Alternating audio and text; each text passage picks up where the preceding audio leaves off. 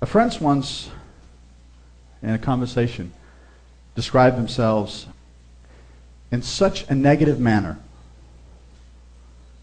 and in such an undervaluing way that I really could not believe or understand why they were saying such things, why they were being so negative about themselves. This friend did not see themselves as beautiful or attractive. This friend spoke so harshly about their looks and minimized completely the value of their character that they maligned their own selves. So negative about their own character. Not overtly. This wasn't somebody that was looking for,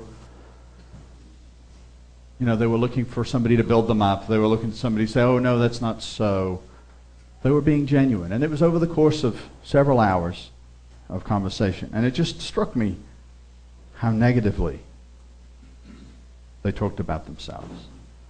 They genuinely laughed at the notion that others would find them desirable or of any worth. And yet, this friend was so completely and obviously wrong. Completely wrong. This friend was beautiful. In spirit, outwardly also, personally engaging, a very attractive person. Somebody that other people just wanted to hang around. Funny, engaging, but they couldn't see it. Intelligent, deeply caring for others, having a faith and a heart for God that just magnified all their own natural qualities. A faith and a heart for God that magnifies their natural qualities. My friend is of incredible worth to me and others, on all that know them. But who can bear to hear those things? When you have such a negative view of yourself, is there any telling that self? Is there any telling that friend the real truth about them? Are any of us so self-assured that we know exactly who we are on our own real worth? We just know who we are, and we have it right. In my observations of myself and of others, we outwardly seem to portray ourselves somewhere along a false or unreal spectrum. So imagine this line of possibilities, the spectrum, this chart from one end to the other. Two extremes. At one end of the scale or spectrum is the extreme self-confident person, seemingly filled with such self-assurance. They're always right. They know what they're doing in every situation. They have all the answers. And the world should be happy that they're in it. Some of you laugh. You know some of those people? The other end of the spectrum is, or can manifest itself in a way of total self-loathing, debilitating lack of confidence, no self-respect, no appreciation for one's innate qualities, genuinely seeing oneself as a failure, of no worth at all. The world is right, they might say, to not want me in it.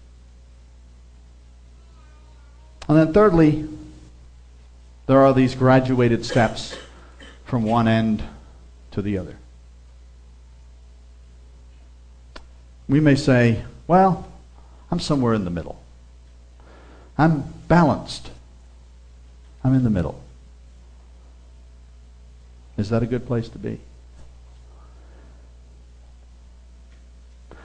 I'm no psychiatrist, but it seems to me that this sliding scale that I've just described, this spectrum, is not a scale at all, but it is in fact an endless loop. It's a loop that flows around and around and around again.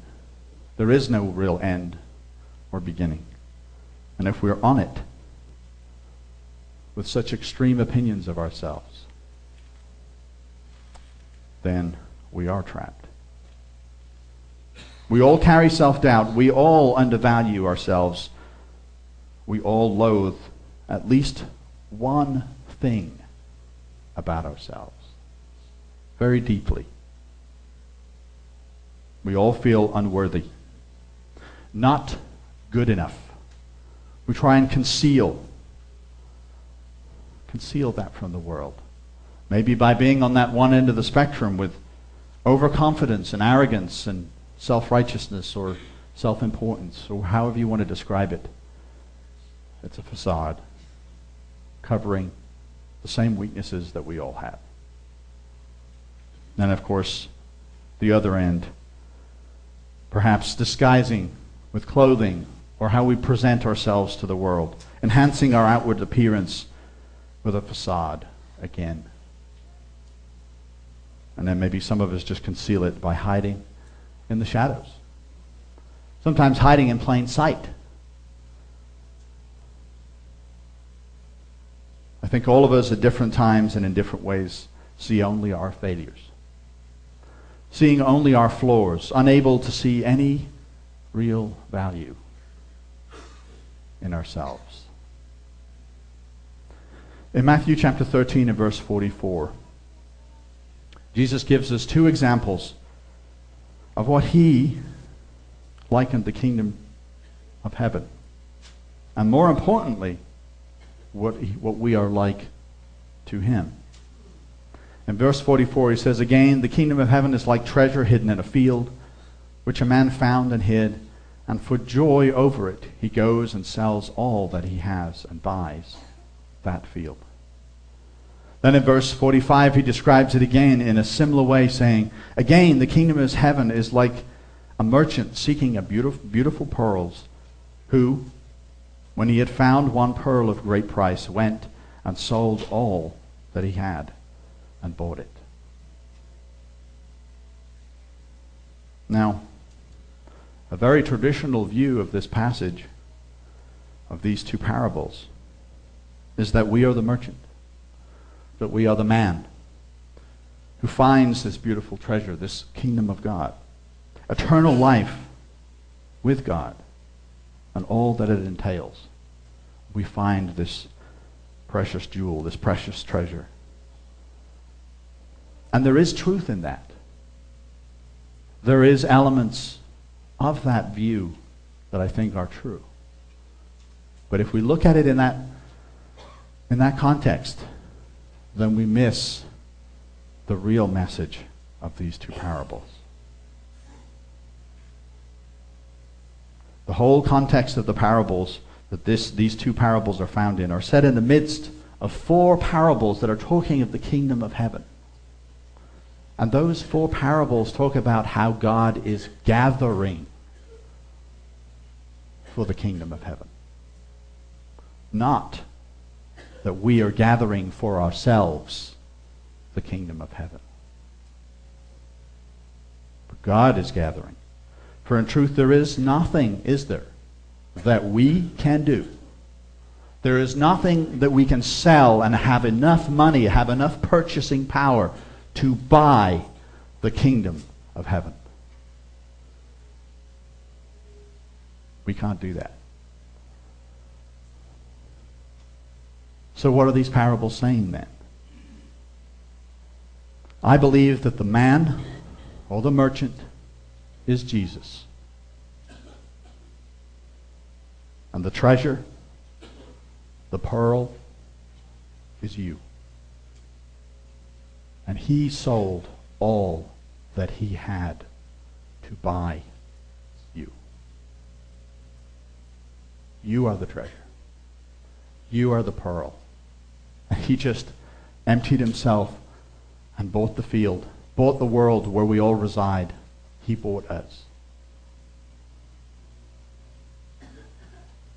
Now, I'm sorry if that messes with your worldview. I'm sorry if, well, wait a second. That makes me like valuable or something. Well, it does. We are very precious to him. I'm sorry if it undermines all the negative affirmations that you may say about yourself, but it's just the truth. You are the treasure, and you are the pearl. You know, one interesting thing about pearls, I'm sure we've all heard, seen, there's video examples on YouTube of how pearls are formed.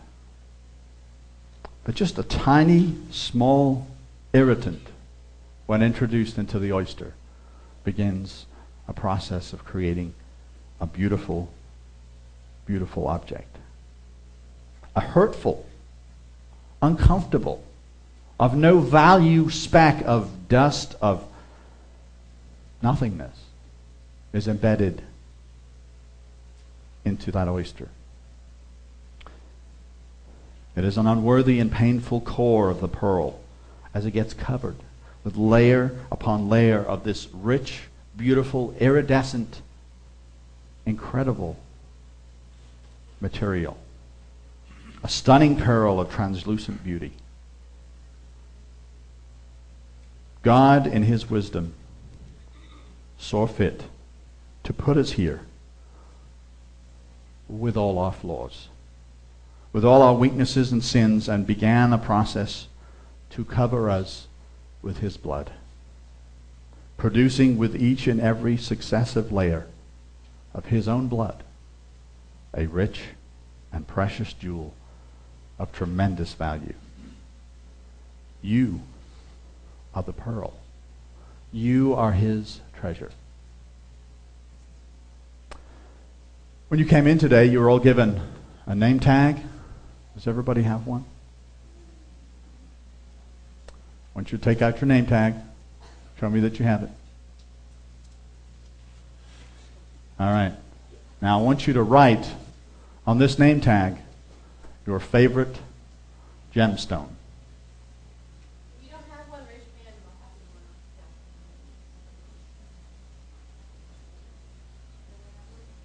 Did you guys all sneak in the back door?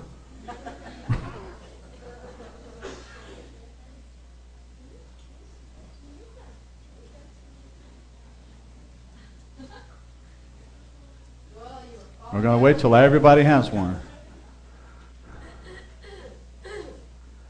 And if you thought you were going to get away with it, my wife's involved, so.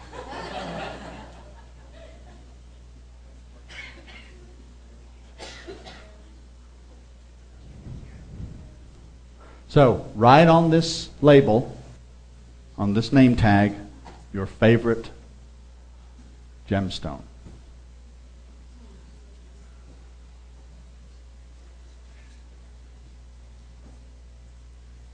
And there was a lot of consternation in the worship team when I asked to do this morning, because immediately said, well, I can't do my favorite now because he did it.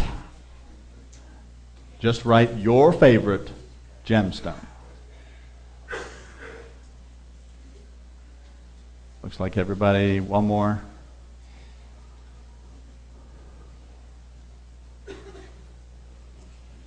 All right. Everybody written down their favorite gemstone?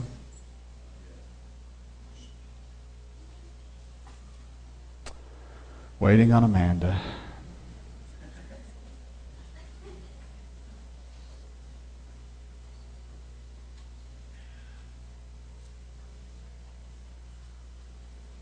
Okay, so peel off the back and put it right here.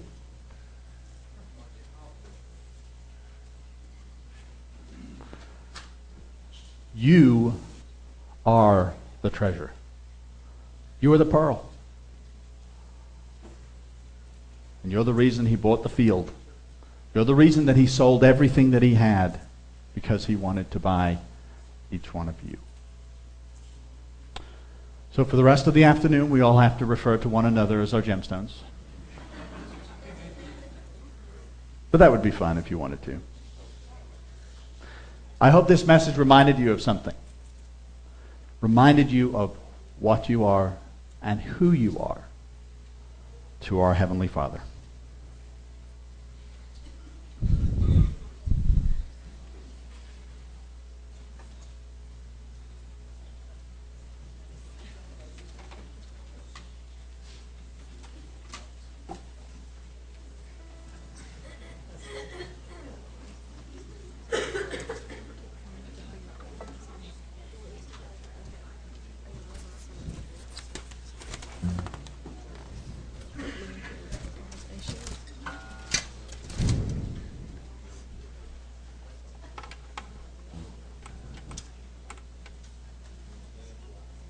We're going to sing you a special music song entitled Remind Me Who I Am.